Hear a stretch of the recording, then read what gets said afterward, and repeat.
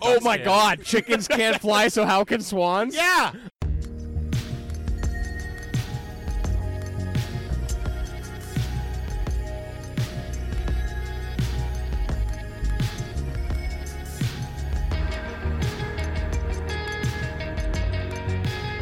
Hello, Internet, and welcome to the A to Z Horrorcast. This is the Creative Town Podcast, brought to you by us over at AtoZHorror.com. I'm Jack, and sitting across from me is Jake. You're not my daughter!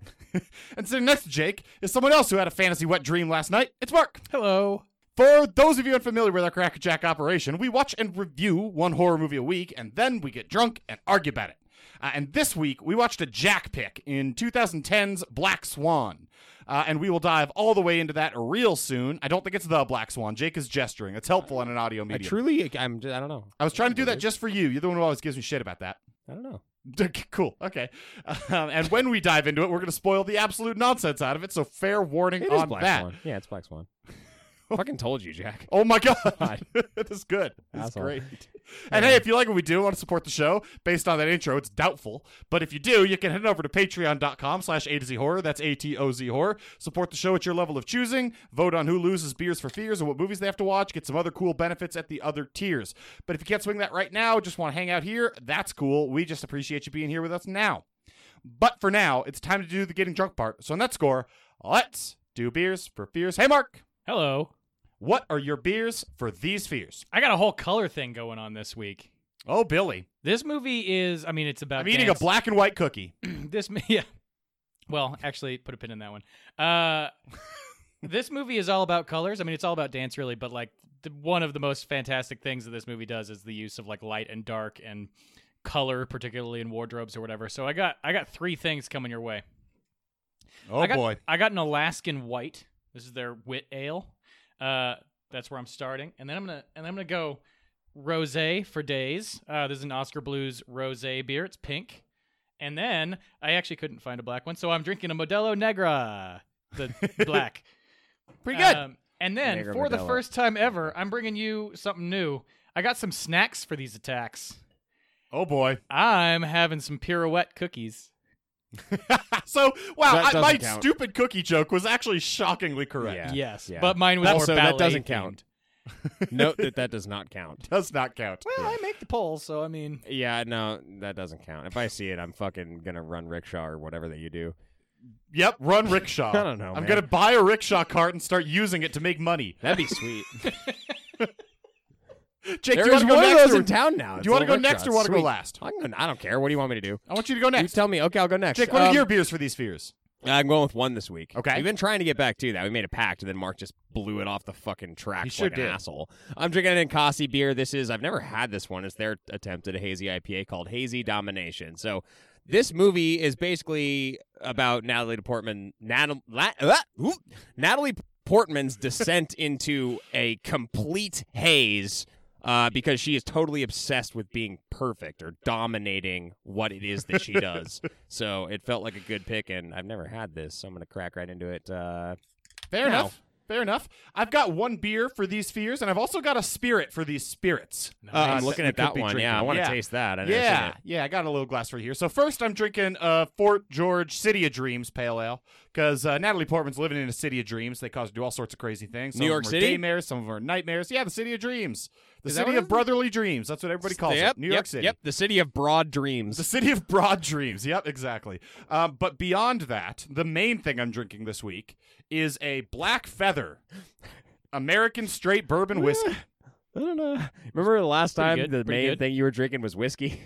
It was like episode 2. The Blair Witch Project? Yeah. We'll see. How'd that go? Well, this isn't McNaughton's, so hopefully this will go better. Yeah, we'll see. This is delicious sipping bourbon, but Black Feather, because that's what this movie's about. Her growing back There's some black black feathers. feathers. Sure, it's a good pick. After the Blair Witch Where- episode, I fell asleep in my backyard. I Yep. remember being told this by It your was- lovely wife. Yeah, she brought Apparently, it shame was on my both fault. of you. It was all my fault. It was. You egged me on. I egged both of you on. It worked out tremendously for me. Now, Mhm. Jake, I don't want to shoot this with you. This is a sipping. We're not sipping shooting whiskey. this. Where's this out of? It's straight bourbon whiskey, so Kentucky. Yeah, well, everybody makes bourbon now that's not that. You can't. No, you legally No, can't. you legally can't, but it still says bourbon. No, it doesn't. It Yeah, it can't. does, it does. That's a It lie. does. It Find me does. one. I will. Tune it in out next of? week. Where in Kentucky? Oh, shit, Louisiana. Oh, yeah, huh? I'm totally kidding. Sure you were. Black Feather whiskey. That's bottled. It just says brewed in Kentucky, bottled in Texas. How do they ship it? That's interesting. Probably on a truck. Like one of those big milk jug trucks? Yeah, it's a milk truck. What are you talking about? They put it in a box and they put it on a truck. But they haven't bottled it yet.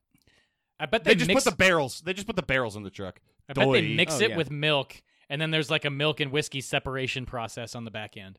That seems the most efficient way to do it. Yeah. Stop talking about milk, dude. It's too much. I just had a glass of milk. I got to talk about milk. I got Jesus milk. Christ. Me. Dude. But hey, drinking whiskey and beer and watching the Black Swan isn't the only thing we did over the course of the last week. We might have also experienced some other shit in the horror world, including paying up on Lost Beers for Fears. So let's cue that sound effect and talk about what's been rocking our horror world. Lost Beers for Fears edition. Beer. Just when I think you couldn't possibly be any dumber, you go and do something like this. What an idiot! You suck, you jackass! All right, so I think, Mark, maybe you're the only one who's got anything, and you're not the only one who has anything to pay up on, but you're the only one who's actually watched some stuff, who's actually paid Wait, is up. that true? That is correct. Well, yeah, I actually think I am the only one who has anything to watch anymore. You guys have been remarkably efficient with crossing your titles off the list. I took my sweet-ass time to get back to Frozen. I think I was the only one who had seen this before, right? Jake, you hadn't seen it. Jack, you hadn't seen it.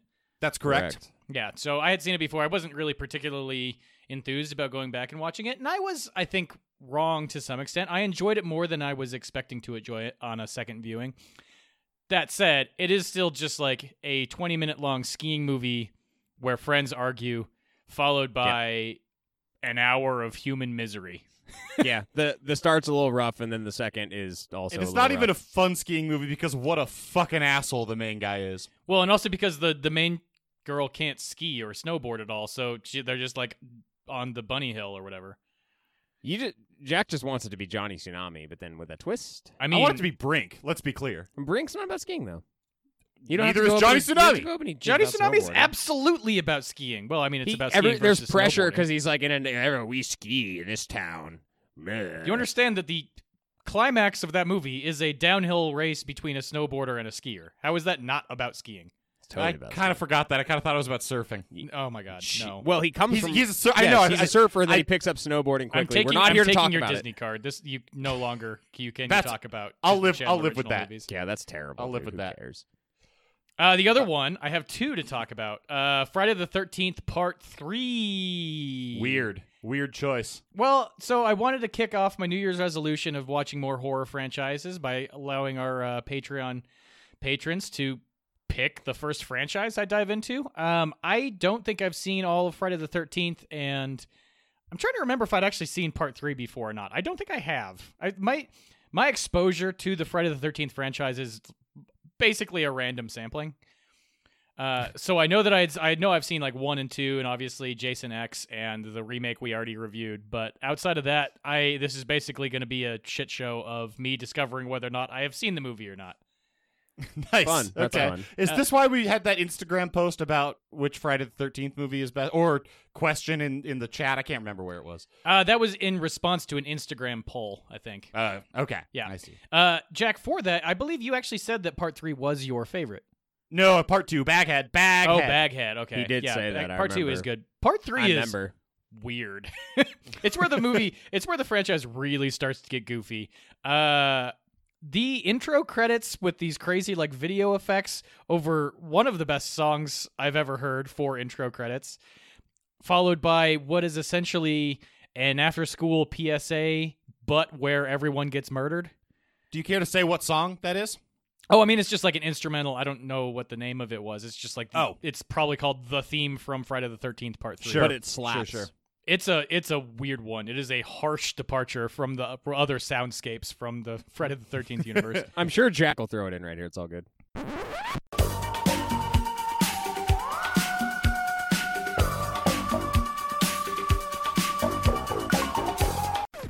Oh, cool. I like it when you just tell me to do things later. That's fun. Delegation, man. But yeah, I mean, the weird thing is how much this felt like an after-school PSA. There's like body shaming and bullying and one What of is the an guys can't go skinny dipping because he's too fat, and he's making a joke. And then there's like a "Don't Cry Wolf" type thing. There's a There's a juggling competition. I want you to know I'm interested in what you're saying, but Jake is 100% befuddled at the idea of an after-school special. Doesn't know what it is and can't move past After-school PSA? I've never heard that term. Huh. An after-school special? No, neither. That's No. a very common thing. What is it? It's What like happens? it's on TV and it's like a really hokey video about why it's bad to do drugs or have sex or whatever. Doesn't sound very special to me. Jesus Christ. Hey, you see what I'm talking Mark, overall, did you like it or not? I enjoyed it, but go in knowing that it is goofy. Like, this is where it starts to tip away from serious slasher. I mean, part 2 had its moments as well, but this is where it starts to tip fully into we're just having fun and you're kind of just supposed to laugh at this. Okay, Yeah. fair enough. about? Okay. Time to cue Scatman? Yep. Nice. Scatman's World. All right, boys, what else has been rocking our regular horror worlds? Not Lost Beers for Fears. Jake, you tell me. Ooh, me go first? Yep. Well, we spent a lot of time not watching horror movies in the last week, I can tell you that. Yeah, the three of us and a couple other people did visit a shitload of breweries in Seattle. 20 of them. Ooh. That was a In fun fact, weekend. It was a lot. I mean, for the Tell you record, that I have much. 4 other movies I can talk about, so. Well, you can do that. I know I have one other movie. I chose to dive into one that, in retrospect, I'm not sure why I chose it in the state that I was in, but whatever happens, happens, right? I watched The Nightingale, which is on Hulu now. Now, Jack's Okay. looking a little confused. The Nightingale is Jennifer Kent, who did The Babadook. It's her follow-up to that. Oh, Came out okay. last This year. is It's- that sort of turn-of-the-century period piece about a girl who's a slave? Something like that? I can tell you all about it because I watched it. Okay. It's 1800s piece. It's in Tasmania. It's about British colonialism, and you have an Irish woman and her family who live in Tasmania. And this isn't a spoiler because it's in the trailer and it happens at the start of the movie. She's brutally raped multiple times. Her husband and her baby are killed, and then it's a revenge story. Woof. Heavy watch. Very heavy watch. No shit. Extraordinarily violent. Both of those things you probably could have gleaned from the trailer. Totally. There's nothing to pull you out of the tailspin that this movie sends you into initially. Typically, what you see with a rape revenge movie is the kind of release that you get from exacting revenge. There is a catharsis and there. this, and this, thank you, catharsis. This takes that and it very intelligently, I think, turns it on its head to kind of do more of the traditional drama. There is nothing to be like, nothing actually comes from the act of revenge. Jesus. Like, you don't get anything out of that. And like, you add that to the part of the story that is also alluded to in the trailer where she meets up with an Aboriginal person. His name's Billy, and their journey together. That's also a hell of a thing, because I would say that like Billy's is more tragic than her story in this movie. So it's really just tragedy layered upon tragedy. What you get from Kent in The Babadook is still here. There's a lot. You can tell now that I have a sampling of 2 movies of hers that she just loves the old, like, German expressionism style. There's a lot of nightmare sequences in this movie that are fantastic to watch, and those are quite honestly like really the only scary parts of the movie. Outside of that, the quote-unquote horror comes from the violence and kind of the rape revenge story that you see in a lot of horror movies. Fantastic movie. I'm never touching it again with a 10-foot pole. Okay. Really hard to watch. And also, like, I kind of like the catharsis element of revenge. Like, sometimes, you know, you get all angry, you just want to absolutely, fucking yeah. kill somebody, man, you know? You don't get that Ooh, here at yikes. all. You don't get it here. Ooh. You said you watched it on Hulu? It's on Hulu now. Nice. Yeah, you can Okay. check it out. Cool. Did you download That's it and it. watch it on an airplane? No, not an airplane movie. Heavens, that might be the worst airplane movie for many reasons. Worse All right, than nice. The Terrifier or The Love Witch? Definitely worse than Love Witch. Love Witch is just too weird. All right, I got a couple of things to talk about. One, I'll just repeat The Outsider. It's on week to week, so I'm probably just going to be talking about it every week. My wife and I are on that weekly watching schedule. Usually I Remains just great. wait until I've finished the series and then talk about it, but cool. Okay, I could talk about it 12 weeks from now. That'll be fun. Yeah. It remains great. I will say episode 3 is the introduction of the Holly Gibney character, who exists in multiple Stephen King works and rules, and she's portrayed awesomely in this series, so that's even another reason to keep watching it. It's on HBO. It's fantastic. You should check it out. As for movies, I watched a little flick. I think we talked about it in HRR for maybe October of 2019 called Sweetheart. Aha! I'm going to Island. jump on this one, too. I also Island watched that. Monsters. Yeah, Island Monsters. Boys, I loved this movie. This movie's a banger. Seems like a summer movie. I think no. It's fucking I mean, dude, this but this movie's also, 70% silence. There's Yeah, but no. almost no dialogue. This is not a summer movie. It's just silence. Island I mean, Monsters. it is warm. They're on a tropical island. You could watch this in July and it would be fine, but you don't lose all that much. It's like you can watch Jaws whenever the fuck you want. Yeah, it's probably best if you watch it in July. But Same here. it's not like what Jake meant by like a summer movie, like dumb and fun and like The Ruins or something. You don't know yeah, what I meant. it's not the dumb fun side of things, but it is a No, summer Mark- it is a summer setting.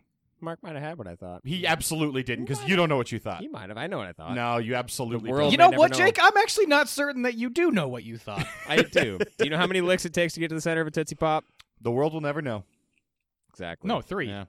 No. 1, 2, 3. Okay. And then the narrator comes back in and says the world will never know. Well, he's an unreliable disappointed narrator. He's in an that that's the bullshit whole point. owl. That's No, the whole it's an point unreliable of those owl. commercials, Jack. It's an unreliable narrator. being kept in check by a reliable narrator. It's a very important lesson that kids must learn that you just can't trust the narrator.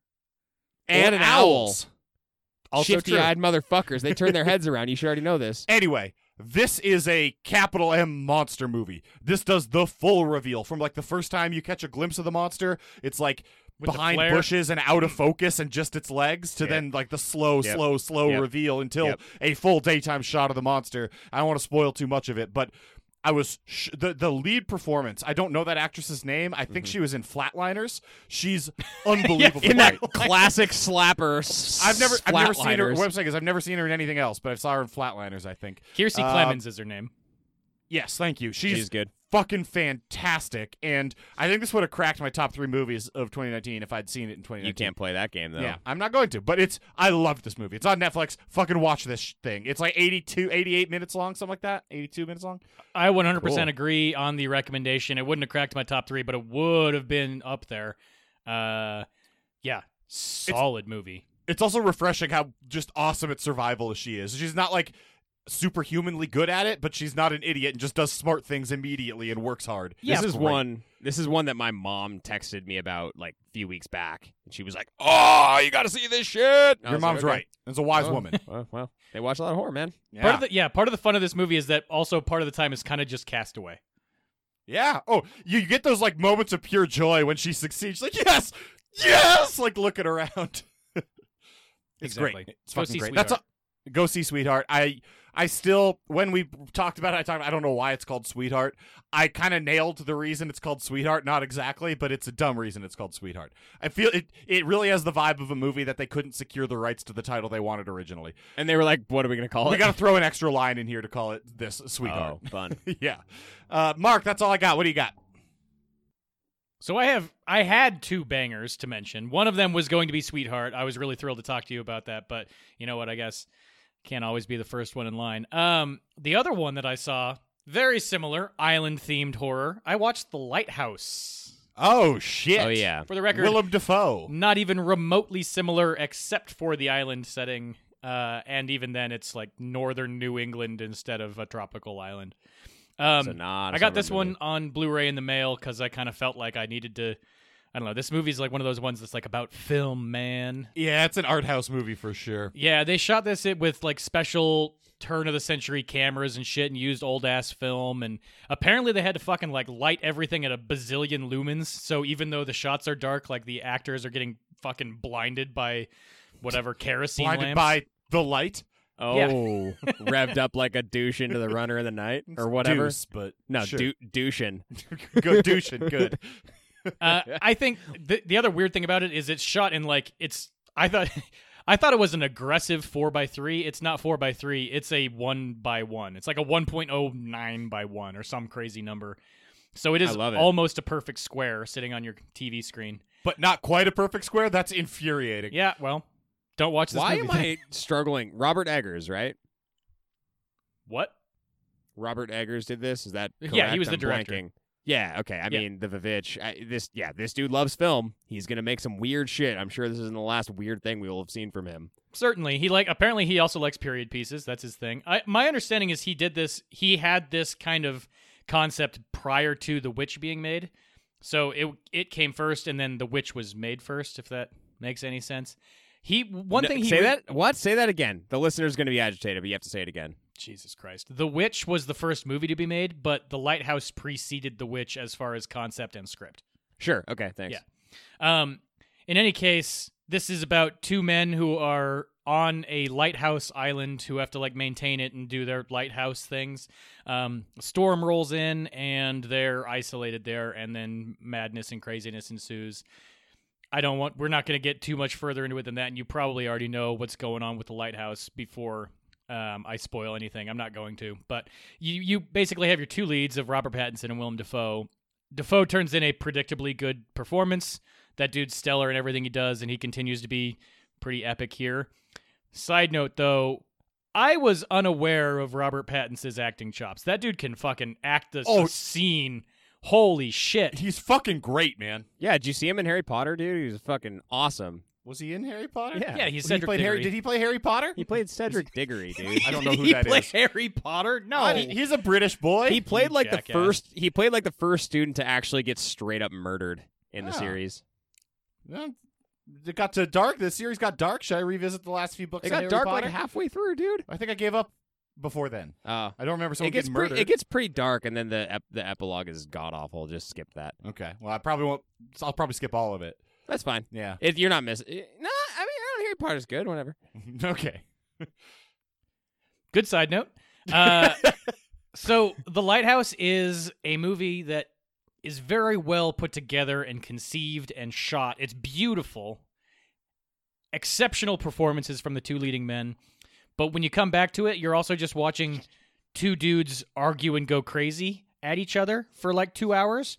So you're not going to have any fun. I'll tell you that right now. Sure.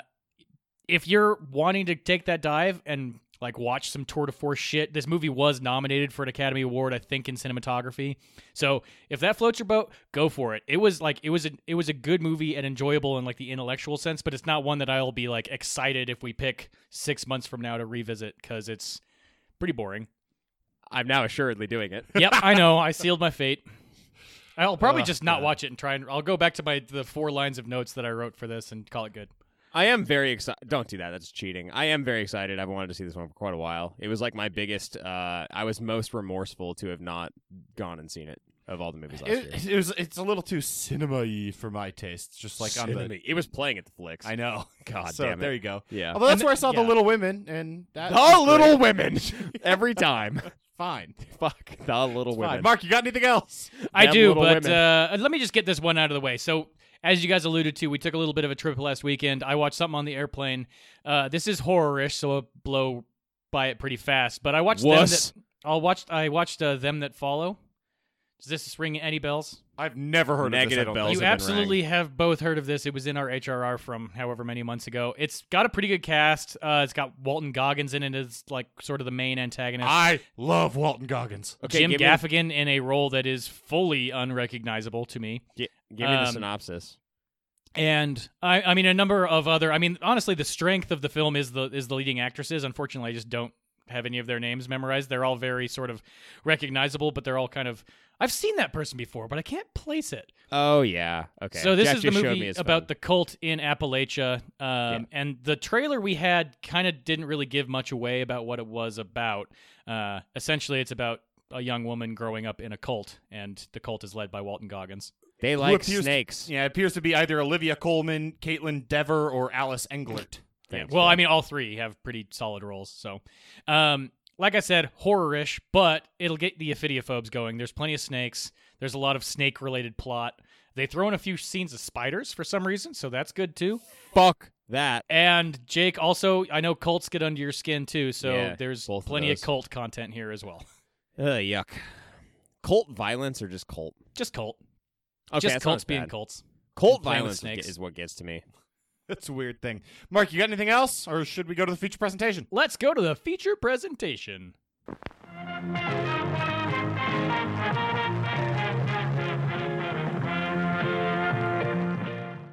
Over at AtoZHorror.com this week, we watched 2010's Black Swan, which was a Jack pick, and more accurately, was a Jack's lovely wife pick. My wife Hannah loves this movie. I think it's her favorite horror movie, if she considers it horror. And so I picked this, had to get it on the list, and this felt like the right time to do it. I'm assuming both of you guys had seen this before. Yes. Nope. Jake? Really?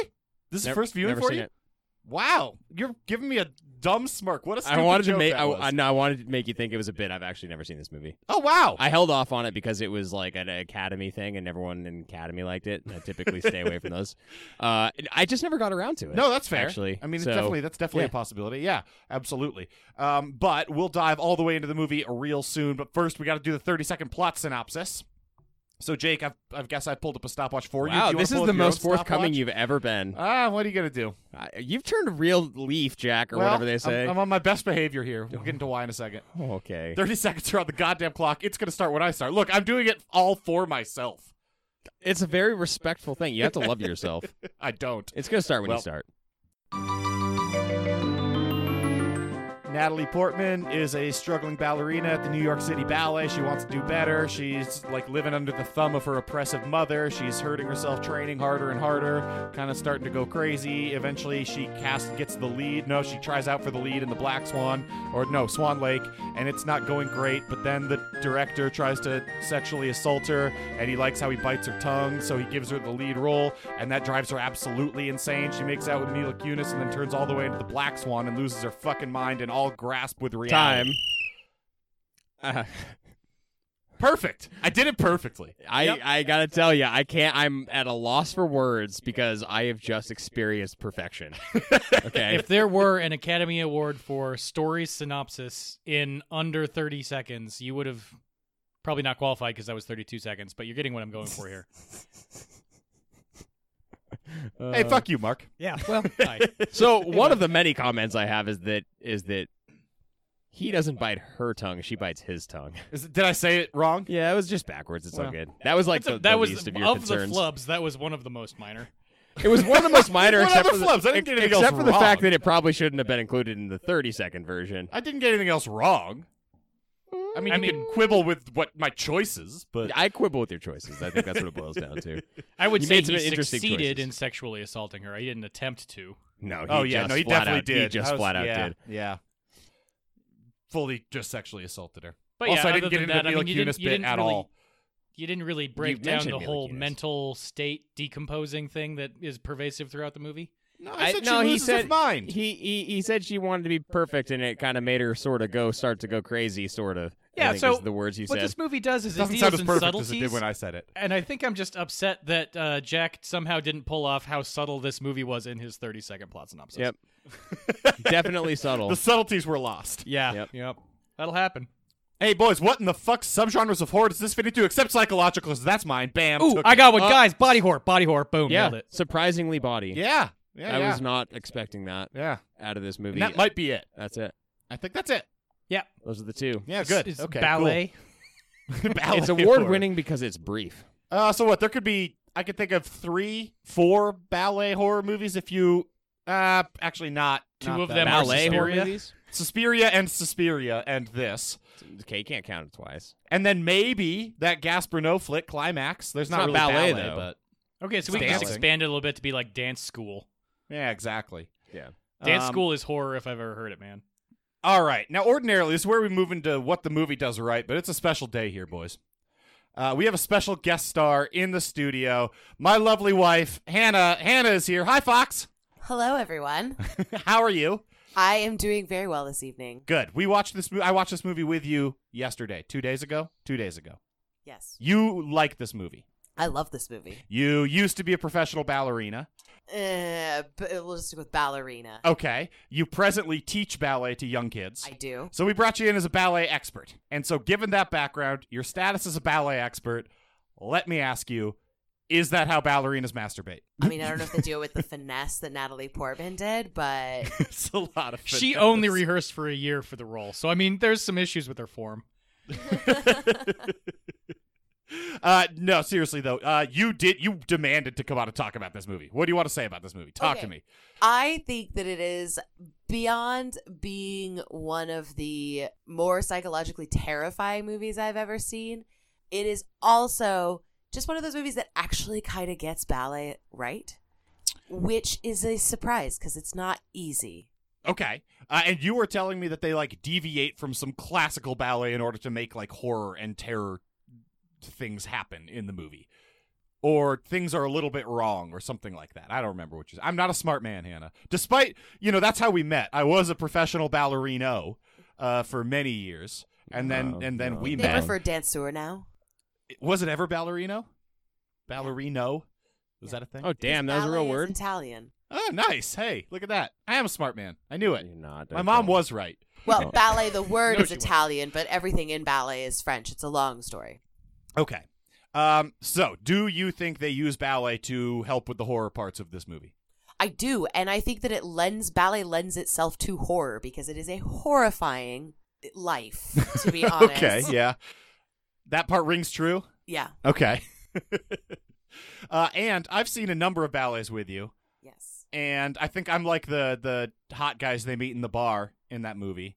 Even though I was a professional ballerino in a different life, I also was like the hot guys they meet in the bar. This is a good bit. You're a real Sebastian going. Stan. Yeah, I'm like Sebastian Stan, who thinks it's not for him because it's boring. I respect it, but but so many of them are horror. Jesus Christ, keep talking. So many of them are horror themed. They're all about stealing and eating children or something. The ballets? Yeah. They're about getting into Yeah, that no, boy's there's soul, always, man. There's always Get to some that boy's weird, hole. disturbing element to them. I mean, let's be honest. Swan Lake is a very disturbing plotline, and then the other big ballet that Tchaikovsky and Petipa did together, Sleeping Beauty, all about like a Me Too moment. Is that the plot of Swan Lake? She goes crazy and turns evil? No. So what it is the concept of a doppelganger. It's she is turned into a swan and she falls in love with the prince, and he can break the spell if he pledges to marry her, and he's going to do that at Seems this big standard. party. And instead and von Rothbart, the evil character, overhears all of this, and he then plans to bring his daughter and dress her up like the Swan Princess, but dress her all in black. I see. So there's Odette, who's the white swan princess, and Odile, who's the black swan.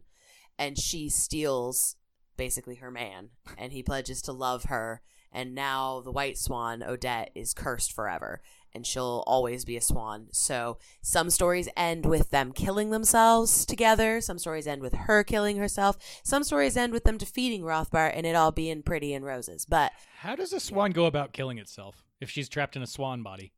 Eats a jumps rock. off a cliff. There's so Oh, many. damn it. Mark, She you can watched fly. the movie, man? Yeah, but you just fly. don't flap your wings, dude. Can swans fly? Yes. What kind of? Yeah, what? Chickens can't. I almost said ducks can't, but then I remembered Oh ducks my can. God! Chickens can't fly, so how can swans? Yeah. Oh my God. If one bird can't fly, I don't see how any other ones could. Yeah, you're right. It's all fucking Just check fake out. news. It's all an fake optical news. illusion. It's wild. Nobody's ever actually seen a bird fly in real life. It's just things they read about in stories. So it's very folkloric, and folklore is Yes. It was like first rooted in performed terror. Yeah, it was first performed it's a Russian folklore, and it was first performed in Moscow in like the 1890s, Mm-hmm. and it got a wild reception because it's crazy, and those Russians loved it. Ate Yep. that up.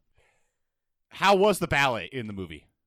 Is was it good? Yes. Well, first off, everything from the leg down, all the footwork, all the fancy stuff, and like the far away shots, those are all shout outs to the two New York City ballerinas who were the understudies Okay. but the dance bodies doubles The doubles, for yeah. Natalie Portman and also Mila Kunis, which their technique is absolutely stunning. There is very few companies in the world that match up to New York City Ballet. Okay.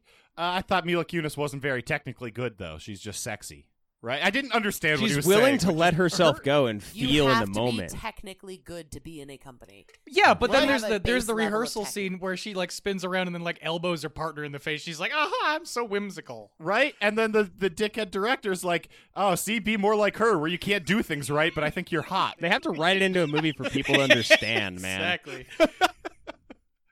Hey, shit happens. Shit do happen. That's true. Shit do happen. I don't even know of the format here, so I'm just breaking format all the way. I'm going to talk about a nitpick later.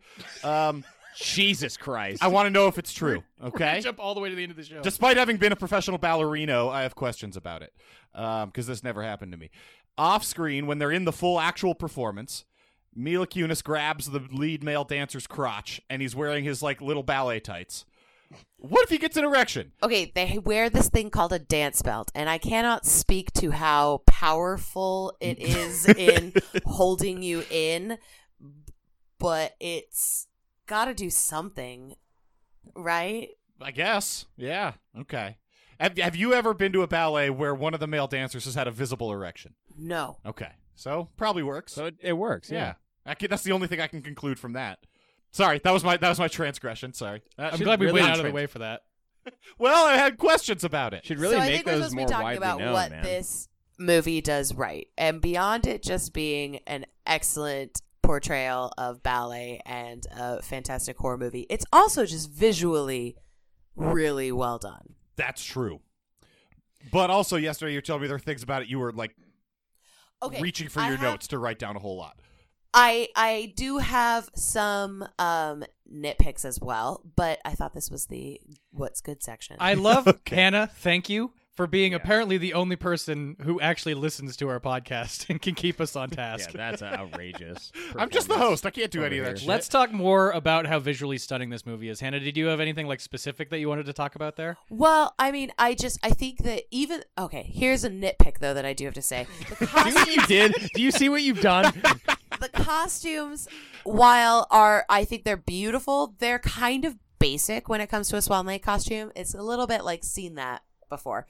Even though they were, Rodarte supposedly was a big influence on them, which is a high fashion brand. But they were still very pretty, and they did a good job with the makeup. And I thought that beyond that, it just had a really impeccable color coordination to the whole thing. Like you see her in the pinks and the whites early on, and then she starts to go to the grays and the blacks in her clothing. Beyond that, the very simple backgrounds that they had, it allows like the drama to be center, but is also kind of eerie, which is really reminiscent of those buildings because those hallways are creepy. Yeah, Mark, to your point there, that whole cinematography thing, I fucking love the way it's just like so tight around her face and or head throughout most of the movie, and it's so frenetic, and you're like feel so compressed with her in this tight little box. And then when she starts to go crazy, like the only times it shows you wide shots are either when she's dancing or when she's like seeing herself walk down the street. It's really effective. All of that is very Aronofsky. Yes. Yeah, it lends a nice claustrophobia to it, which helps because as things start to go awry, the attempt there is to make you feel off balance and not know what is actually happening versus what's happening in her mind. And I think for the most part, the technical elements of the movie are successful in doing that. Yeah. Are there any parts that weren't? You said for the most part. Well, I mean, we're not in that section, and I'm not going to get into your horse shit where you keep getting us off topic. So I don't understand how you're out of practice every single week we do this. Every week we do it. We're talking about what the movie does right, and the technical elements are what it does right. I mean, it's the cinematography, it's the sets, it's the costuming, it's everything that this movie did to create. Mark would say mise en scène. But would he? If ever a term has applied more to a movie, it would be this one. Wait, yeah, I don't know. I mean, if Benjamin Millepied is choreographing it, mise en scène makes sense. So that's prime, and there's a lot that you could dissect, and we could spend hours talking about how it's like tour de force on that front. But we've been talking about it for a minute. In a strange way, hold on. We can talk about the individual scenes of cinematography or whatever, but I think it's all encapsulated in this one short shot that weirdly stands out to me in when Natalie Portman, right after, I can't remember if she's gotten the role or if she's practicing for her audition and she's being taught how to flap. I think it's when she's doing the white swan part of right after she gets the role, and she's standing, she's facing the camera, and the instructor's back is to the camera, and the whole point of the shot is to show the instructor's back muscles as she's flapping. Oh yeah, I remember that. Yep. Dude, I mean, it's that type of attention to detail that like you're basically just watching Natalie Portman flap her wings, but also like the actual focus of the shot in the rule of thirds and what's in focus is the instructor's back muscles. Like a lot of what they're trying to show you is the pure technicality of ballet and like just the athleticism of it. And that's why I really appreciated this movie, because it really does show it. And it also shows like the honest to God life of a dancer, where you're doing that coaching, you're training all day, Yeah, you were telling me this the other. New York City Ballet is like one of the top 5 ballet things in the world. Yeah. Maybe. You were telling me like a lead dancer makes $40,000 a year or something I'd there. say like maybe 50. That's but- insane. That's insane to me. I don't I know mean, about it's a no lead Miami ballet. dancer. They might be more, but I would say like maybe they're lucky if they make 50. Wow, that is wild. Well, you got to think they do seasons, and it's there's not a lot of pay in it. Never has been. They have long train rides. They do it for the art. Train rides. We got to talk about the performances. Let's just get that here. Okay. Natalie Portman fucking slays this role. Yeah. She's good. unbelievable. Like, and her whole breakdown from start to finish, the innocent thing at the beginning, but like boiling over a little bit, like too crushed down. I don't know. I'm losing track of words because of how good the performance is. And then all the way to the full actual breakdown. It's fantastic. And it's a sustained breakdown too, I think, is the thing you're getting at. Like, it does come to a climax and all when she ultimately stabs herself, I suppose. I don't even actually know if that's where the breakdown would climax anyway, because at that point she's just attacking Mila Kunis. But she's breaking down for the whole movie. Like, that's one of the things I'd written down is they lay the seeds of the transformation of the Black Swan in scene number 1 when she's scratching the rash on her back. They do that through the whole movie. When the first time you see, and this is like 5 minutes into the movie, the first time you see her mom's painting studio and the eyes of the paintings move. Oh my God, I love that to tell. scene. I had to go back and watch and to figure out what was actually moving. But like, there's just these tiny little subtle weird things. You're like, oh Well, yeah, she's going crazy. Yeah, it reminded me of like when you watch The Shining. It was done in a different way, but you get from the very first sequence in that movie where Jack Nicholson is like interviewing for the job. It's the way he delivers some of his lines and like little nuances, like physical mannerisms he makes that you're like, this guy seems a little weird. It's stuff like that they managed to keep it subtle, but it happens from the very beginning. And I mean, both of these are tremendous psychological breakdowns on screen. So I think that's a good, And I think it's really fascinating that it also lines up with this whole concept of like transformation, not only in the color of her wardrobe and all of that, but from also this kind of like infantilization of her character in the beginning, and her relationship to her mother is also just like so disturbingly creepy. Yeah. Living vicariously through your daughter because you had a ballet career and then you lost it because you were either raped or somehow coerced into a sexual relationship by a ballet director. So you made another ballerina. Oh God, it's fucked up, man. Icky. It's very icky. Yep. Icky's a good way to put it. And then you just, as the added layer on top of that, you spend all day, even though you're a bad painter, painting pictures of your daughter, just over and over and over and over again. Dude, at least she's trying. I mean, whatever. Well, I think, Hold on. I think part of that is like this intonation that maybe there's undiagnosed mental illness that runs in the family. Oh, definitely. Yeah. That's a good point. What Yeah. I got from that. Yeah, no, that makes sense.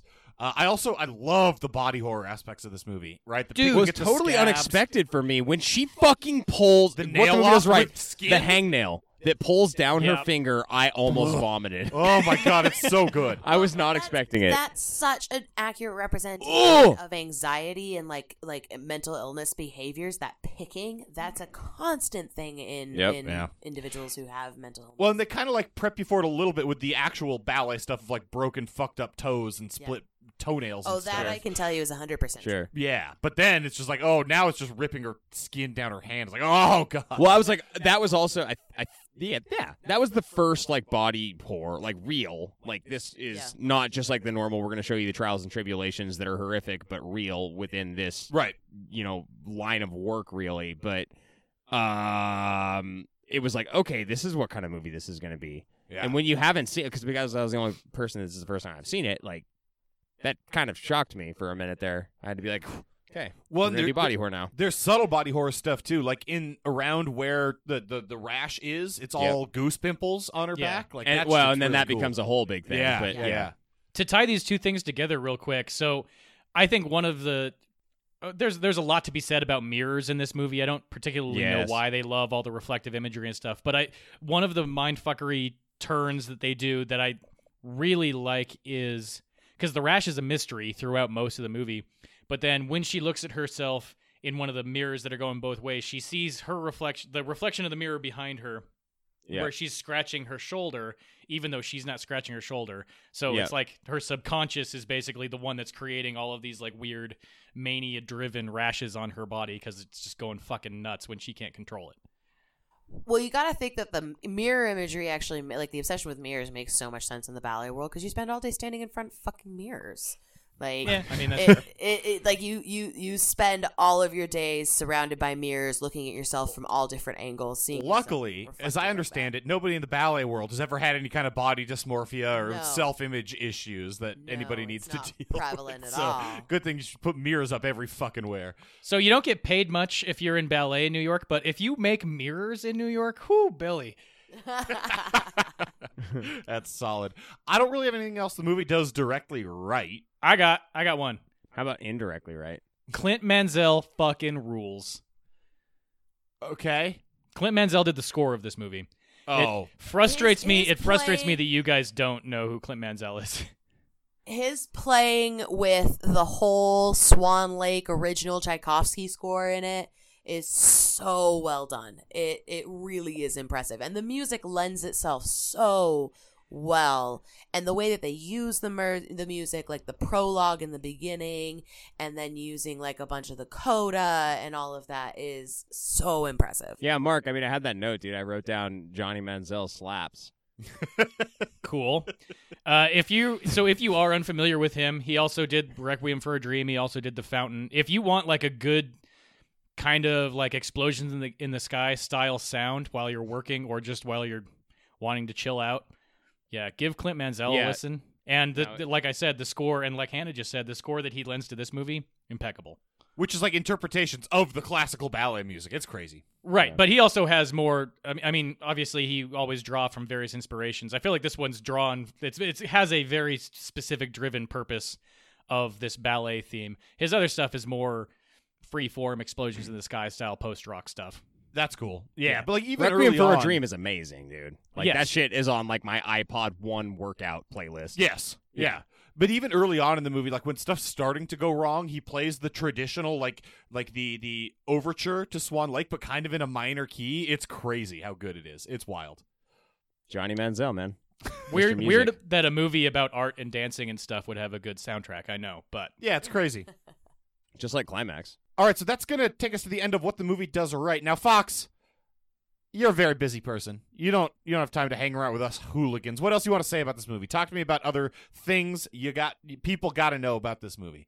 As I said, I think that it's a really wonderful movie and it's well done. But I do, again, you got to give a shout out to the dancers who understudied.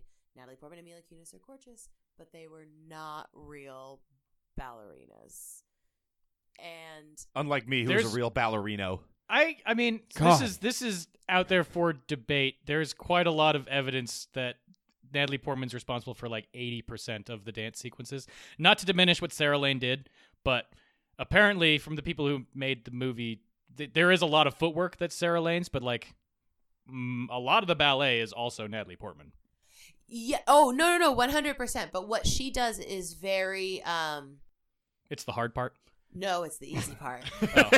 No. I think Mark, you got that exactly wrong. No, I think we were just talking about the opposite people. Sarah Lane does the hard part. Oh, Natalie Sarah Portman Lane does the hard part. flourishes. Natalie Portman does gets a lot of the easier stuff, the port de bras and the épaulement and the flow and just like a very simple like lift Grand sequence. jetés. I know exactly all those things. Well, I Yep. mean, like you look at the cinematography and Pas de you berets. like, despite the fact that you have like upper body Natalie Portman, feet obviously not her, you would fuck this movie up if she didn't train a lot. And Oh my like God. both her and Yeah, Mila yeah. Kunis Yeah, trained a and lot, she like 7 days a deserves- week. She deserves like a bunch of credit. I and that's what I was gonna say is that I think that it portrays ballet in a way that's really respectful. Yeah. And Yeah. a lot of movies don't do that very well. Definitely. And I think that that's really awesome. I also think it is terrifying as fuck. Yeah. And it is like beyond just being a psychological horror film. It's got that body horror as well, but it's like there's also like a there's a slightly life-changing quality about it, if that makes sense. Like, it really makes you reevaluate your own shit.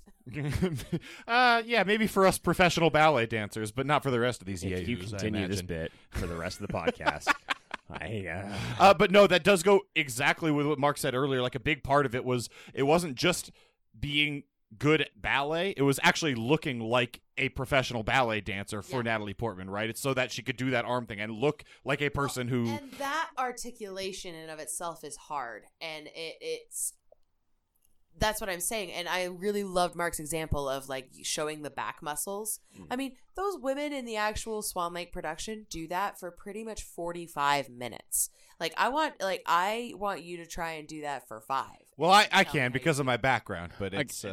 Jack, you couldn't tell a pot de beret from a petite. I'm gonna flip a table. I'm gonna flip a table. Okay. Also, surprise Winona Ryder. I forgot about that. Yep. Yeah, but I mean, whatever. She's in the movie for like 3 minutes. I know, but like my thinking back on this movie had no idea either Sebastian Stan or Winona Ryder were in it. Anyway, sorry, Hannah, this is your segment. Anything else you got, Fox? Before we let you go. Yeah, no, I mean, I think it's a really great movie. I also think that we need to explore the concept of, like, the duality of individuals and, like, the concept. It's also, like, based in that folkloric, like, Russian doppelganger theories. And as Jack and I were talking about when we were watching it, those are entirely rooted in, like, explanations for mental illness and stuff like that. But at the same time, it's really fascinating. And I think I remember reading an interview with Aronofsky when he first did the, like, around the Oscar time, because I'm obsessed with the Oscars, so this was, you know, also fodder for me because it won Academy Awards. But he did a whole interview series where he was saying that it was based on a Dostoevsky book, which I vaguely remember having to read for a college class once. And as is true with all Dostoevsky books. Yeah, exactly. Because no one wants to spend their free time reading that shit. It's a 900-page light read. Oh my god. Anyway, and I remember talking about, like, the doppelganger principles and, like, this whole idea of duality and everything. And I think that is also kind of horrific in its own way, like having to confront your own, like, inner demons and stuff like that. That sort of, like, duality of personality and you know, that there's just a level of, like, such creepiness that drills into the psyche, but then also terrifies you with that body horror stuff. And I just can't get enough of this movie. It's a great movie. You have to get out of here because you're saying too many smart things, and it's going to become clear to our listeners how stupid we actually are. Jack, thank you so much for being here. We appreciate it. We do. It was clear when you tried to go to Ditpicks immediately, okay? Okay? Well, hold on.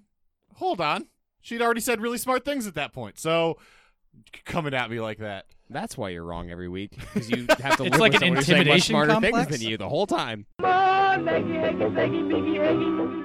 Jack, since I think that just kind of spun you into an episode, I can just explain to you at a really basic level what she kind of just said.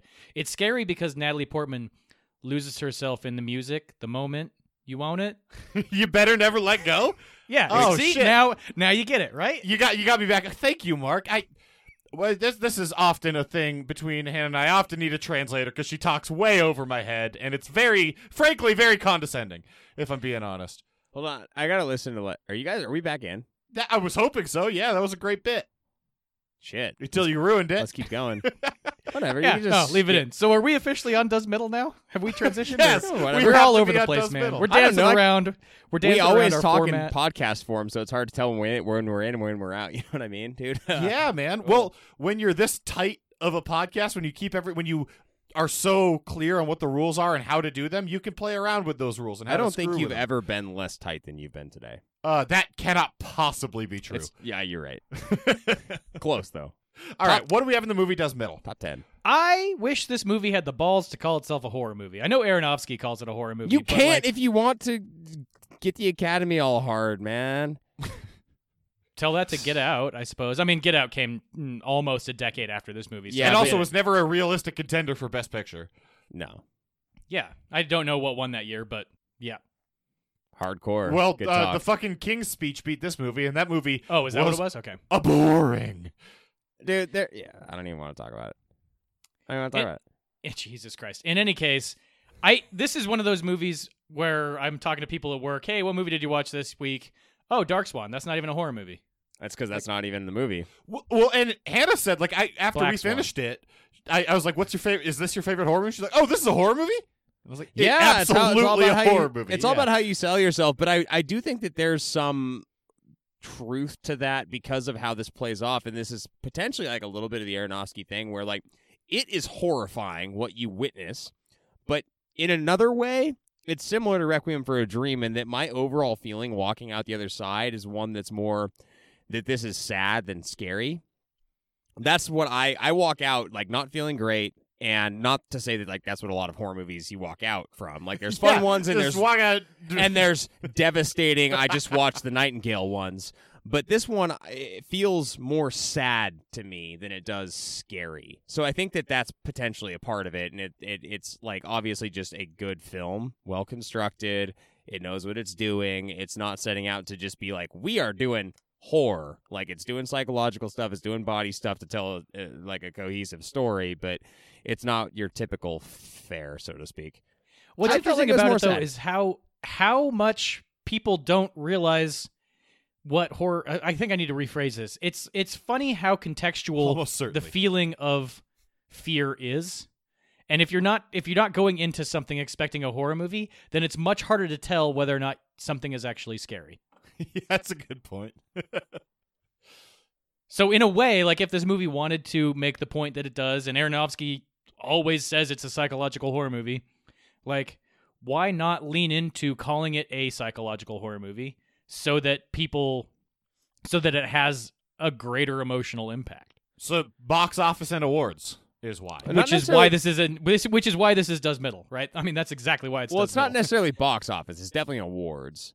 Potentially at this point in time that it came out in 2010, box office. Definitely but right box now, office. you make a horror movie and it's fucking... But it's also different, right? Money. You get different viewers. You make a movie that's also, there's no way to market. Like, you also have to market that this is an art film, right? That this is a That's true. cinematography heavy, psychological.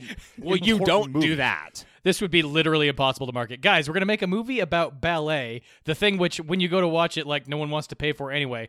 But we're going to make it a horror movie, that other thing people don't like watching. We're just going to jam them together Jam and make those it two 2 hours together. long. So anyone who is ever going to be interested in a horror movie, all the teenage boys, they don't want to watch it, right? Yeah, but they threw in that one scene. That's going to get them in. I like that scene. Look, I can assure you it did not hurt the performance of this movie. Correct. Because I hadn't seen it, and that's the one scene I knew about. Yeah, man. That's one scene you've seen several times, if I'm guessing. I mean, there's two No. scenes. There's one. There's one. Yeah. There's one in particular, though. Really? I mean, there's There's one in particular where Mila Kunis is like at the top of her game. well, you know what I right. mean? So there's the Mila Kunis one, and then there's the one where she's just straight up masturbating in bed, Yeah, which is that's also almost very more good. risque. Also very good. Yeah. I don't think it's Okay. almost more risque, but One has Mila Kunis in it, and the other doesn't. I mean, that is as valid a rebuttal as I think I've ever gotten out of you. Thanks. this is unrelated. But when did the Natalie Portman rap come out? When was that SNL? Was that post this Oh, or Lazy pre this? Tuesdays or whatever it was called? had No, to be. Lazy Sunday is a Lonely Island thing, but it has nothing to do with the Natalie Portman rap besides Oh, being made by the Cupcakes. same people. Cupcakes No, was what she did, no. right? Lazy Sunday is Cupcakes. Oh, God damn it. I see Hold on, Lazy is she on a boat? cupcakes. Lazy cupcakes. Lazy Cupcakes. It was absent. Lazy for sure. Cupcakes. I don't know. Guess. Because I love that Natalie Portman rap. I don't sleep, motherfucker, off that yak and that Durban. Doing 120, getting head while I'm swerving. Damn, Natalie, you a crazy chick. Yo, shut the fuck up and suck my dick.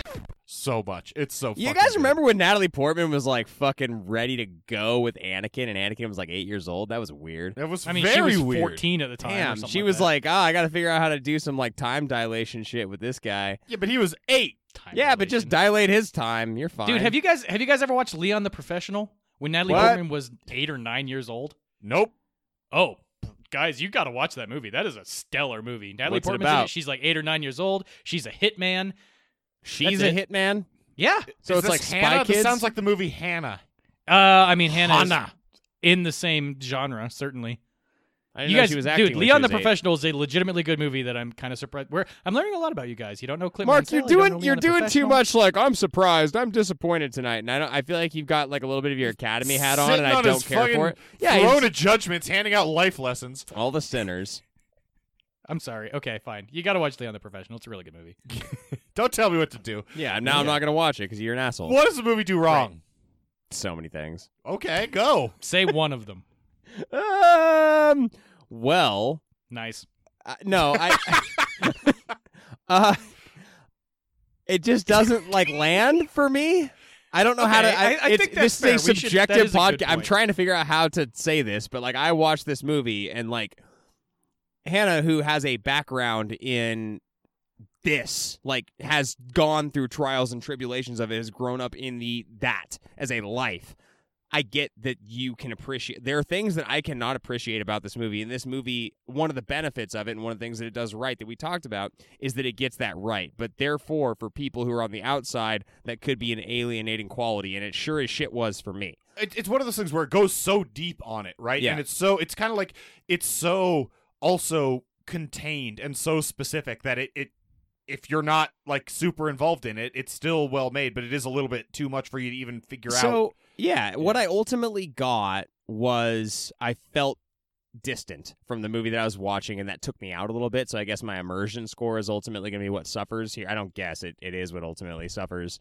That was number one. Number two for me, and look, I don't have any problem with watching a movie with Mila Kunis in it because, but it's really hard to watch a movie that takes itself as seriously as this movie does, where Mila Kunis is a ballerina. There was a cognitive dissonance there where I'm thinking back to I saw you in Forgetting Sarah Marshall. But she does a good job. Sort of. She does. She does I good job. want you to put on your ballet critic hat here and tell me all the things she does wrong at ballet, except for the one scene I already mentioned where she elbows her partner. That's exactly kind of what I'm getting at, though. Is that But she's while being there's aloof, dude. cool, and that's she's so passionate. But whatever about that. Is that your French accent? That was more Spanish. I know. I was thinking about someone I went to grad school with that talked about passion all the time. It's a fucking asshole. He kissed me on the mouth Unbelievable. once. Yeah. I kissed you on the mouth once. Yeah. His had a little more open quality to it, if you know what I mean. Ooh. Now let's keep talking about this. It was keep going. It was an experience. In any case, There's a lot happening. Mila I Kunis. tell Jake to put on his ballet critic hat, and all the things change. Yeah, I don't know. Something about experiencing a movie where she is that character also had. It was a detriment to my ability to stay with it and enveloped in it. Interesting. I couldn't do it. I hear that, and I think I would have said that after the first viewing. I wasn't super thrilled to go back and watch this because I had that taste in my mouth. It was much better on the second time through. I mean, maybe I should watch it a second time. Apparently, my lovely fiance loves this movie too and was agitated that I didn't invite her to watch it with me. So, Well, that was a weird move. We did blow right by the fact that she went from the lovely girlfriend to the lovely fiance.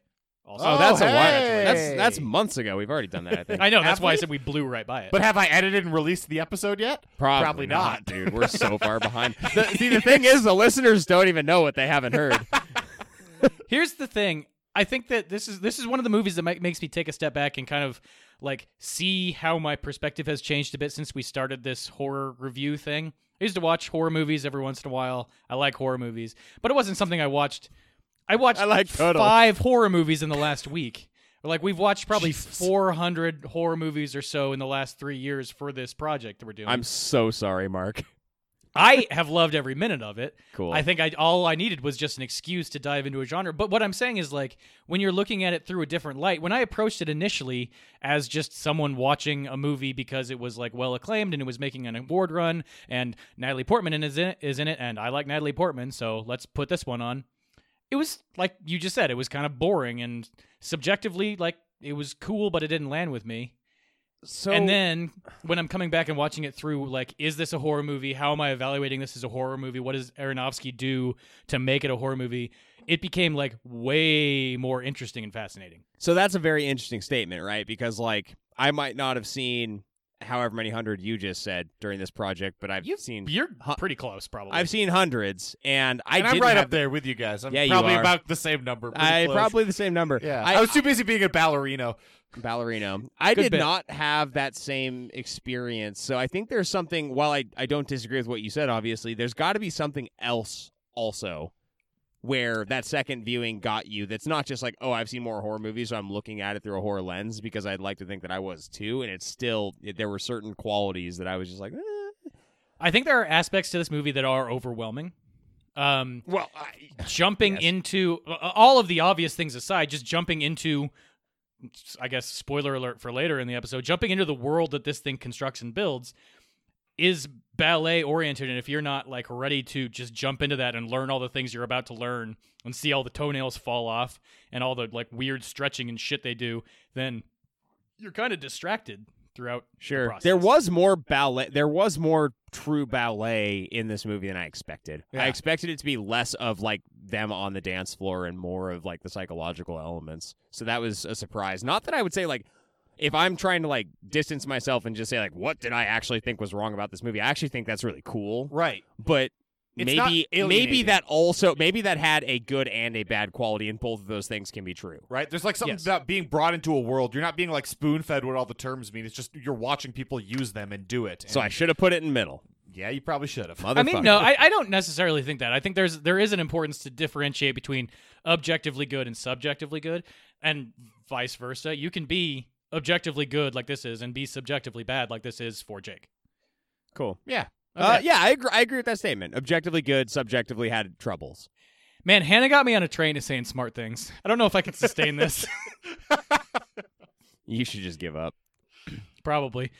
This is actually a great trait for a psychological horror movie, but this is pretty loose with a lot of the plot holes and like what actually happened. Primarily, I don't understand how Natalie Portman's character is Nina, right? How Nina walks into the hospital, murders Winona Ryder. Everything is on nothing else camera comes because up. she's in a hospital, and then just walks out and is fine. Nothing else comes up. I mean, you got to think like the next day she'd get caught, but I mean, she's dead, so whatever. Or she didn't actually do it, right? It's the problem with these psychological horror movies. Like, did any of it actually happen? You don't know. yeah, Yeah, for but you a don't while. typically get the double twist where it goes from being the hallucination of Winona Ryder stabbing herself to Nina holding the bloody knife. whatever the Yeah. hell that thing was. Shiv. Nail file. Yeah, Shiv. it was a bloody nail file. So it would be a triple turn, which they don't do anywhere else. They did a triple turn with Natalie Portman fights Mila Kunis, then stabs herself, but it was actually Mila Kunis that drags her, and then So- she's actually gone. That's like a quadruple twist. So for That a was while, a single twist. She stabbed Mila Kunis, and then it wasn't Mila Kunis, it was herself. But then it was gone. It was no one. Right, because Mila Kunis wasn't there because she stabbed herself. It's a so single twist. This, you're actually getting at one of the things that, like, for a while, I was like, is this the Fight Club thing, right? Right. Does Mila Right. Kunis even exist, Right. period? Yeah. And you don't know, and I am on record for liking that ambiguity in a movie. It doesn't matter. Well, I hate Ultimately, it to doesn't spoil matter. it for you, but she does objectively exist. Like other people she in does. the movie do acknowledge her. She's referenced directly by the it's- main guy. It's not a spoiler. You're right. It's not a Tyler Durden thing. Yeah. Yeah. It's not. There's nothing subtle about it. She exists, but for a while, It is a I was conditional wondering. Tyler Durden thing. Sometimes it's true. Sure. Yeah. Sometimes it's Tyler Durden. So this is a weird place to put this other thing that I put in what it did wrong, because we're talking about all the twists that it had. I have to go like way more 30,000 foot view of it.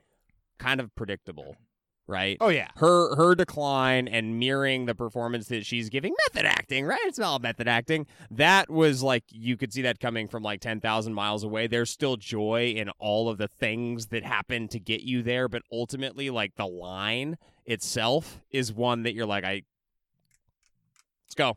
Like, just break. I Go get ahead it, and right? do it. I know it's happening. So, yeah. Yeah. So that was one thing that I had a little bit of trouble with, too. Fair Is enough. that it's not? I mean, I in my mind that's just because it's telegraphed really well in a straight. Like, you could take that as a double-edged sword. They call their shot from a long way off, but also the whole movie is building around the thing that you're specifically expecting to see. They call their shot, and then they do a trick shot. It's also kind of an Aronofsky thing where it's like it's not a super complex story that I'm trying to tell, but I'm just really trying to delve into the small moments that are part of that story. Exactly like Mother. Yeah. Oh Haven't my seen God! Mother. Let's not talk about that fucking movie. Have either of you guys seen that? No, I No, haven't but seen I'm Mother. planning on it soon. I'm gonna watch Mother eventually. It's going to give no, you I hear a you. substantial amount of anxiety, just for the record. Which one of us? Both. That movie is like good. just anxiety turned into film. Sounds like Requiem for a Dream. That's fun. It sounds like Uncut Gems. I don't want to see that movie. I do. Okay. Cool. I don't know how to respond to you. This has been the A to Z movie corner. Yeah. Should we just go to ratings? No, I mean, if because you- we're gonna blow by nitpicks. No, the this most is what important happens. part. You're a goddamned buffoon at this point. Well, that was never a doubt. God. Nitpick station. Brutal. It would I be don't funny think if none of us had nitpicks. I don't think she couldn't have danced for that long with that wound, man. Yeah. Probably not. And on that same note, Like, period, actually. There's that Sherlock episode where they have that wound, but they don't bleed out of it because like their belt is so tight. So maybe that's what it was. She was in her costume. And that was what was holding it in. the impact that she is putting on her body for like 2 parts of this sequence. I don't know. That was all garbage, but you know what I mean. She had a lot of glass in her. That's not happening. It's straight. I mean, up not she happening. does. So the first part, she has the costume on. It's tight, and the glass shard is still in there, so it could be obstructing whatever hole that it's in. Mark. And then and then she pulls it out, puts the costume back on. I don't know. I'm trying to give him the benefit. I of the guess doubt. a human could do it, but with that sort of like grace, no, it's not happening. Probably not a human that weighs like 75 pounds. And yeah, that's like 70% of her body weight. and similarly, I don't think Mila Kunis would be allowed to be a principal dancer or even a main dancer whose back can be exposed to the audience with With the tattoos tattoo? like that. Yeah. Yeah, that's a good point. I Yeah. was thinking about that once too. I was like, that seems a little bit loose. Well, they throw loose at the New York Ballet. The tattoo could be the Tyler Durden thing here. It's possible. It could be Maybe the it's just swan wings or whatever. conditional Tyler Oh Durden. shit! So she doesn't exist. You guys fucked me the whole time. No, she doesn't exist, but Nah. her tattoo does exist. Oh, That's okay, all I that get it. exists. I It's get just it. a floating tattoo. Damn, this movie's 10s. It's a across the reverse board. Benjamin Button situation. No, that's different. I actually only had 2 neat picks for this movie. I got a bunch of nitpicks. At the beginning of the movie, Natalie Portman's mom makes her breakfast. And as far as I could tell, I went freeze frame with it. I think it was half You a have to? grapefruit and an oyster. No, it's Oyster an egg, breakfast. dude. Are you kidding me? An That's That very doesn't look clearly like an an egg. egg at all. It's like a poached egg. That looked like an oyster. She made it the weirdest Have you way ever she could seen make oysters? it, Jack. What? Have you ever What's seen the eggs? weirdest way she could make an egg? That way. Okay? It's just an egg, bruh. Bruv. Govna.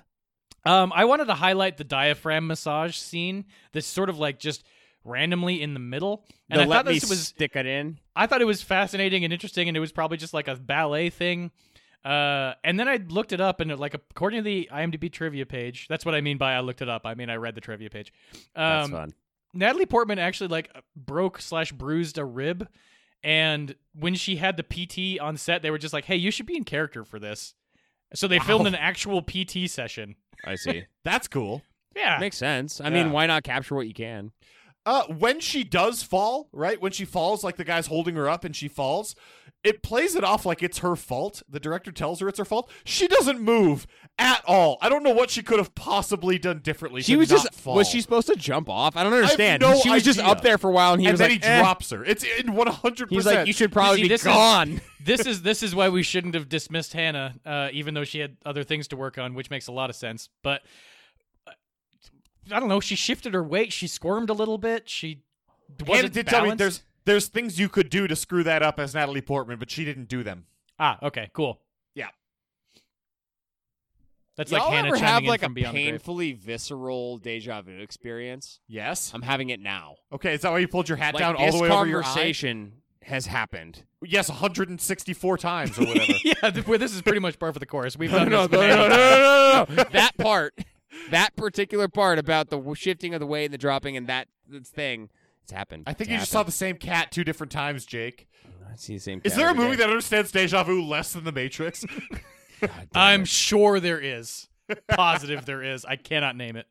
Hey, don't use fucking really sharp scissors as nail clippers if you're going to keep cutting parts of your finger off. Just get a set of nail clippers. Why are you using scissors? Anyway? Oh my god. Jack, You know? they only make like $40,000 a year. Maybe they can't afford fancy schmancy nail clippers like I you guarantee you those scissors are can. more Bougie expensive. motherfucker. Those No, scissors there's are like way there's more like those expensive. old school groups you can sign up for, and they'll like mail you nail clippers and shit. It's weird. Is that a thing? Yeah, It's a sex thing, Jack. Don't worry about it. Jake's weird sex club where they mail him nail clippers that are scissors. I was going to try to explain this, but it'd make it even weirder now after Well, that joke. okay, now you have to. No, I'm not going to. I choose not to. Christ.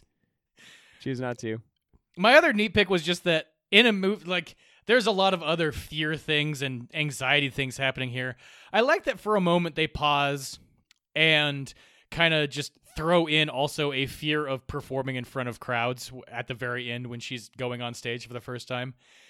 I don't mind crowds at all, but even like just the way that happened, it freaked me out a little bit, where she like looks through the peephole and there's just like a billion people, and then she runs out there and there's just a billion people, and you're like, oh. I didn't get the sensation that she was frightened by that, though. I don't know if she was, because she's a professional. I am not a professional. Oh, but the fact that you saw that there was a crowd is supposed to instill fear? Is that what you're saying? I mean, in her face and her reaction, I think so. It did in me a little bit. I don't know if I was supposed to. Maybe I'm more afraid of crowds than I thought. So you do have a problem with crowds? I didn't even think about that. I guess so, yeah. This movie awakened something in me. Wow, you have a fear of... Okay, so you have a fear of public speaking or whatever. Sure, Natalie Portman's character has a weird kind of horniness in this movie when she wakes up. I can't imagine just starting to jerk off without knowing who else was in the room. Like, why should anyone be in the room? Well, but even so, I'm not just going to immediately wake up and start jerking off. I'm going to like have a glance around the room, start like, do a stretch, do one of those numbers, start off my day, then jerk off. I was trying to figure out how to make a joke about a weird kind of horniness versus a normal kind of horniness. But then I kind of realized, actually, this might be an interesting character trait on her part, because she is portrayed as the super innocent person who has no sexuality until the beginning of the movie. Until the beginning. Dude, she just hasn't done this before. She's not used to the rules. She doesn't know, like, she's never fucked this up before because she's never done it before. Doesn't know. So she doesn't have that Before instinct. you masturbate, check for parents. She doesn't have, like, the pilot readiness checklist. How where you're like, old check, is she engine supposed clear, to check. be? How is she going to bars and drinking? New She York, definitely man. doesn't have a fucking fake ID. I mean, she's very clearly over 21. Yeah. No, she's supposed to be 19 or 20 in this Okay, movie. well then that's a really? nitpick. Aronofsky has said that multiple times. Well then he's got to explain the going to the bar and drinking part. I don't know. Well, man. I mean, She's got a okay, fake in that ID. case, She doesn't there have are a two. fucking fake ID. She doesn't even know how to masturbate. She's a pretty girl in New York City. It's fine. They don't That's check. a better example. Yeah, that is exactly what it is. Jake, Natalie Portman and Mila Kunis show up, and they are professional dancers, and you're a bouncer, and they're like, "Oh my god, we forgot our ID." You're gonna be like, "Turn away, ladies." Oh, I already said I got it. You don't got to. Jake do that. might.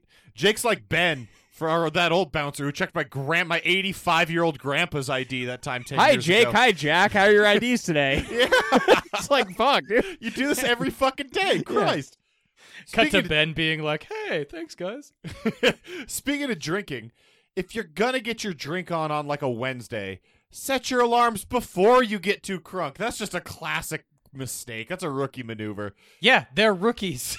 Well, Mila Kunis is not a rookie. Right, and she got up, and she was fine. Yeah, Mila Kunis was not there. She's a rookie. Yeah, might not have been drinking. Natalie Portman's Nina's the rookie here. That's where we're getting at. I feel like, but if you were nervous about it, that's even more. Like, even before going to the bar.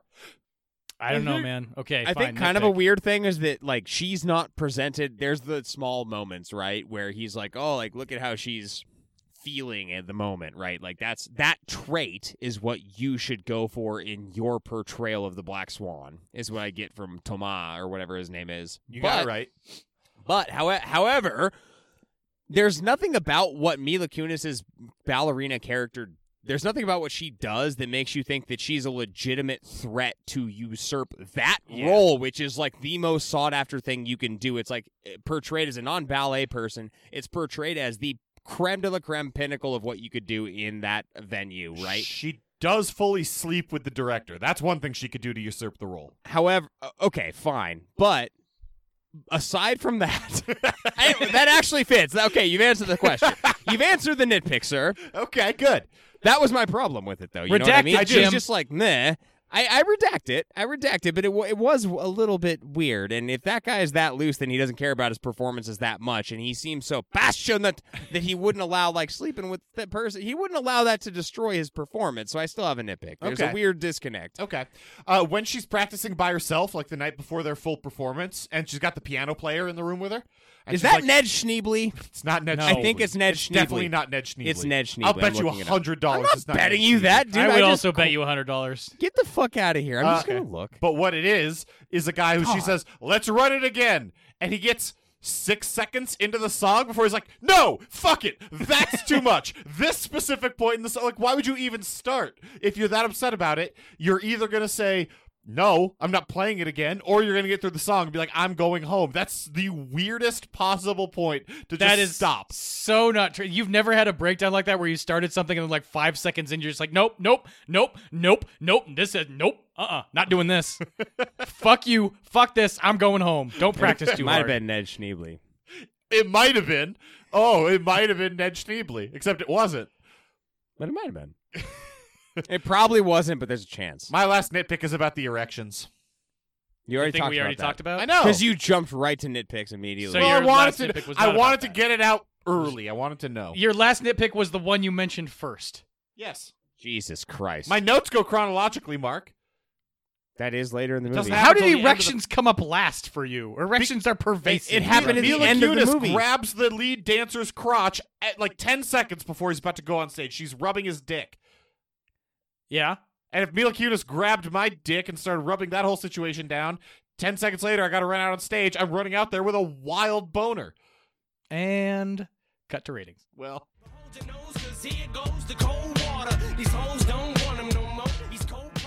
we over at A to Z Horror use a 1 through 10 rating system to rate the movies we watch. For one, think of how to rate how good Paul is doing at this. What? Paul, What? you have the good car ideas. Shut up. I'm doing the best at this. And for 10, think about this local resident. We'd rate how bright his socks are and how much of a Cleveland Browns fan he is. I like to wear bright socks. I'm an avid Cleveland Browns fan. Stories, first category to rate these movies. I picked it. I'm going to go first, and I'm going to give it a 5 for story. I'm going right down the middle. It's like we said, not a very story-driven movie. There's not a whole lot that happens, but it is really interesting look at like microcosms of this woman's life who's losing her mind. So I think it's really interesting, but it's overall not a plot-driven story, but it is well written. So 5. Jake, go. I don't see a lot of movies about ballet. That's interesting, at least. Okay. I mean, however that hits you. I do think that it's relatively, like, this is a descent into madness, but it's done through the lens of a ballerina, which is cool, but it's not something holistically that we haven't seen before. It is a descent into madness, and it doesn't go wildly off the rails in that regard. So setting is part of the story, but ultimately I can't give it too high. I went with 6.5. Yep. Okay, Mark. Wow, I went higher. I give it a 9. That's rough. Whoa. As I was analyzing this, like I said, the first time I went into this, I didn't like it very much. It was fine, whatever. It was a well-made movie.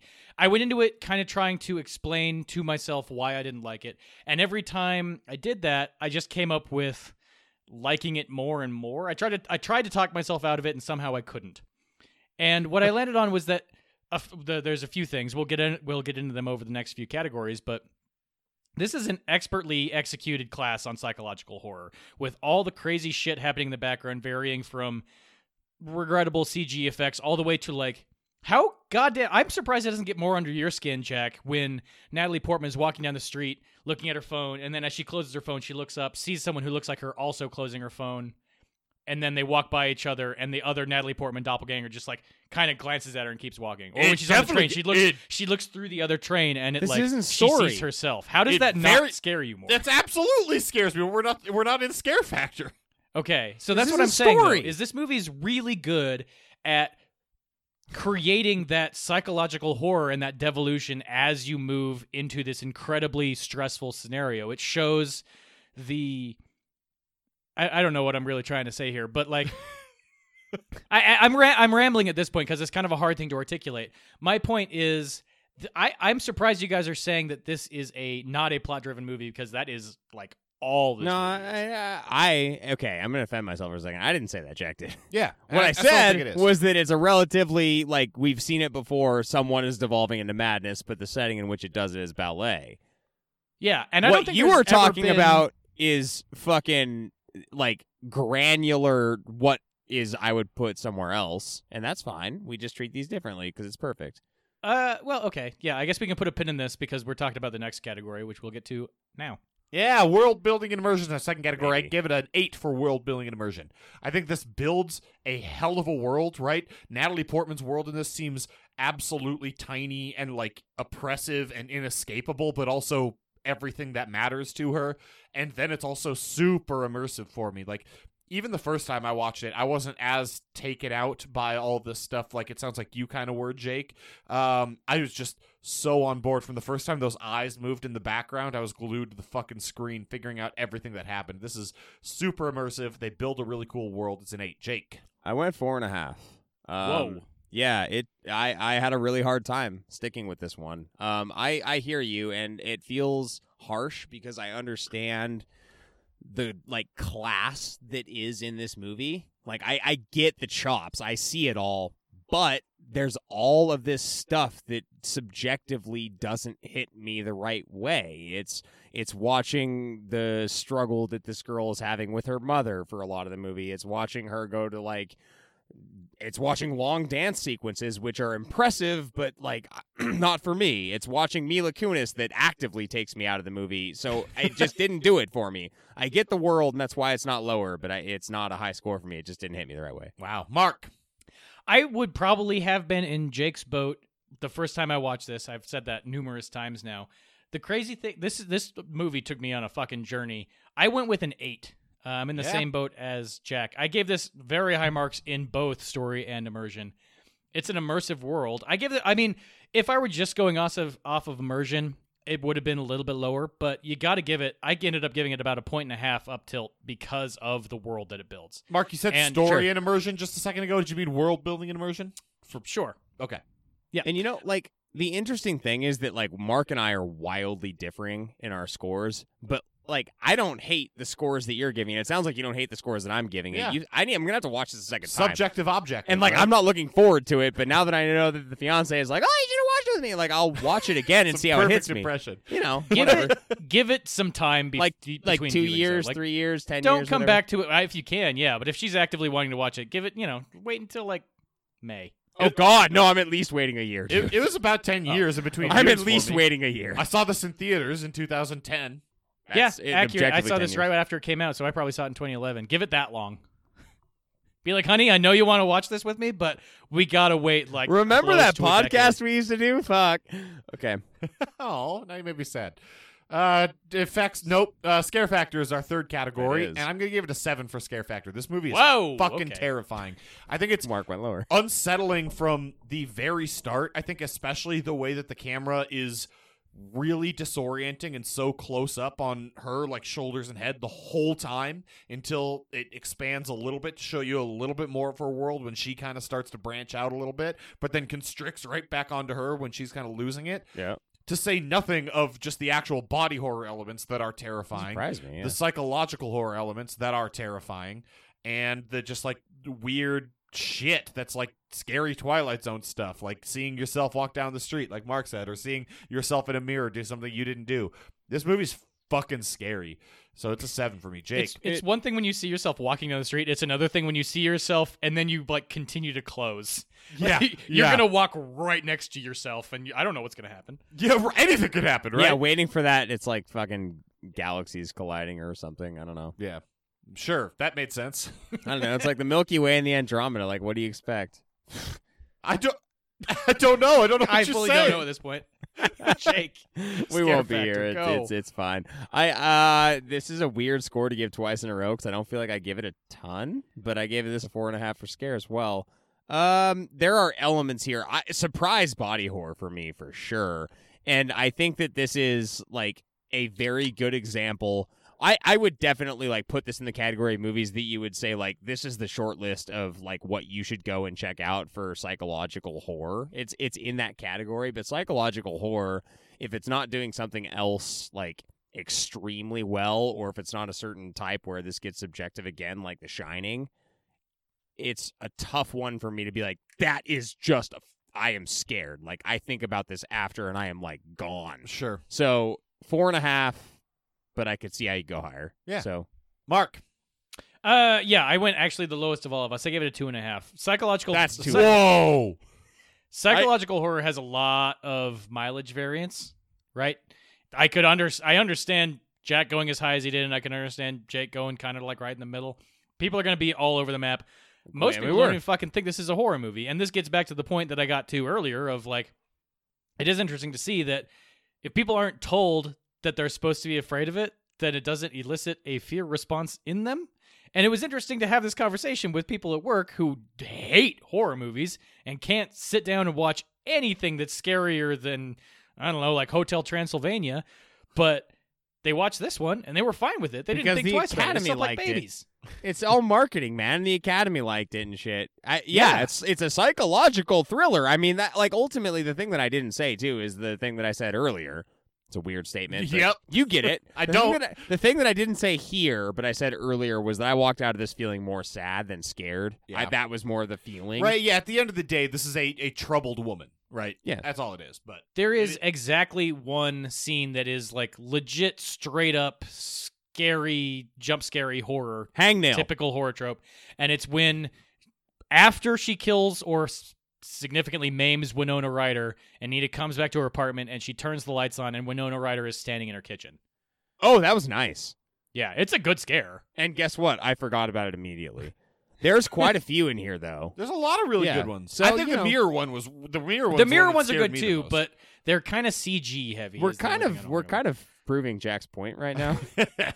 Let's move on to effects or judicious lack thereof. It's a 5 for me.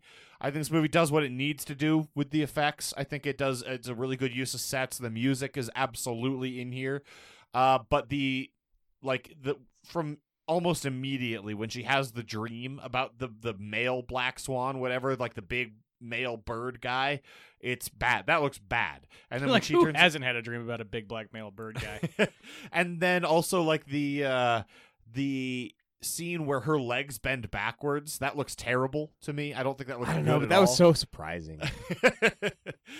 So it's doing what it needs to do, but it's certainly not excelling. So I'm giving it like a right down the middle score. Jake, I gave it an 8, man. Yeah, well, shit. I gave it an 8. The everything this movie does technically, like I kind of have to pot it here. Like we talked about the score. The score is very good. We talked about costuming and sets and all that. It's very good. Cinematography doesn't necessarily fit here, so I'm not going to like give it too much of a head nod at this point, but I think this movie looks and sounds fantastic. If I have to think back on this, and I'm assuming that if I do this exercise in a year, the thing that I'm going to say this did that is going to bring me back to it is everything that I would put in this category and not the others.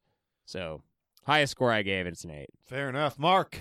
I also gave it an 8. I don't really have much else to add here, so I'll try and say the thing I tried to say earlier in the podcast. Nice. Never has a movie been more mise en scène than this. So mise en scène, dude. So mise en scène for you? It's its oeuvre.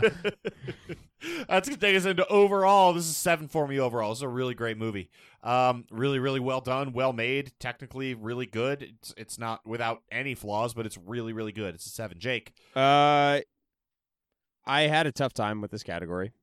It hit me the wrong way, but I can appreciate what it did, and I thought about it for a while and decided that it was stupid to keep thinking about it and gave up, and Andy Daltoned it. I gave it a 5.5. Yeah. Well, it also doesn't hurt that my wife fucking loves this movie, so. Sure. Yeah. Mark? I gave it a 7. I think this is actually... Weirdly, this is a tilt up for me, but I called it a tilt down because of how high I had rated. Because of how much of a tilt up you wanted to give it. Well, my point was like my scare was 2.5, but this movie isn't one you watch to be scared, so I weighted that category less. The other 3, I gave a 9, an 8, and an 8. So the fact that I'm giving this a 7 seemed like it was going to be a tilt down, but numbers are a crazy thing. In any case, like, this is an exceptionally well-made movie. It was better the second time around when I was able to kind of watch it, not necessarily as a ballet movie and more as a person who's just like set against a exceptionally stressful background who is having a breakdown. That part really worked for me, but still I kind of have to weight it a little bit in the sense that subjectively this is going to be a hard movie for a lot of people to jump into. So it's not as high as it should be. I gave it a 7. All right, it's going to take us into thumbs up, thumbs down. I'm giving this a hard thumbs up. I think especially because a lot of people, maybe they're willing to watch it because it's not horror, but man, that's true. Like that's true. This is an easy one to recommend to a lot of different kinds of people. It's a big thumbs up from me. Jake? Yeah, it's a thumbs up for me. I personally didn't love this movie. It hit me the wrong way. But you're happy you watched it, I think. Totally, and it makes me, hearing Mark, it makes me want to watch it again, but I need to give it a decade or so, apparently. So that's a whole thing. But yeah, like you just said, I mean, for this movie, the accessibility that it has because of the acclaim that it got, and that's in large part something that they set out for when they made this, it makes it a very easy recommend. It's also just flat out, having seen it, it's a good example of psychological horror. Like, there's no ifs, ands, or buts about that. Like, it is a good example, so I'd put it in that category. Yep, Mark. I would definitely give it a thumbs up. Yep, One of the round interesting us out. things we mentioned earlier was that it's a hard thing to sell when you're like horror and ballet. Like draw me those two Venn diagrams. And an right? art house film. Yeah, and an art house film. Horror, all three. art, ballet. So, Yikes. So the weird thing is, like, it's hard to market, but on the other side of that, as far as recommendations, like, you have to fulfill one of those three things in order to be able to, for me to recommend this to you. If you like horror, if you like ballet, or if you like just kind of artsy fartsy shit, this is an easy recommend. And So you kind kinda of get two are triple just the gonna come mileage. along for the ride. It's better than overlapping the circles, dude. Yeah, for Keep sure. them separate. You got to keep them separated. We already did the song break. That's fine. That's why I had to do it myself, you know? That was very clearly a song that he was singing. And not just a horrible noise that we had to endure. If you could go ahead and isolate his vocals and play it again right here so that we can Hey, appreciate Jack. the musicality of I'll it. slow it down, Hey, too. Jack, do you want to hear the most annoying sound in the world? No. Okay. Get us the fuck out of here. Oh, God. Yeah, let's get out. This has been episode 168 of the A to Z Horrorcast. To check out everything we have going on, head on over to atozhorror.com or come hang out with us on any of our social media channels. Those are Facebook, Twitter, Instagram. They're right down there in the description below. Links, that is. And as Jack mentioned at the top of the episode, if you're still here hanging out with us and you like what we have going on, you might want to consider becoming a Patreon member. We have lots of extra cool shit that's going on over there on Patreon. If that's not your thing, if that's not what you're into, can't swing the money right now, that's cool too. You're just happy you're here hanging out with us still in the 11th hour of this podcast. We're going to keep making the same great content, no worries there. As always, the music has been coming at you from Super Bear. There are links down there in the description below as well. And next week, we're going to take an interesting little transition. You'll see why next week, into a movie that is I believe it's a Mark pick, right? Mark pick. It's Repulsion, and that's coming at you next week. And we'll see you then. Until then, get your buddies, grab some beers, and go watch some horror movies. Have a great week, everybody.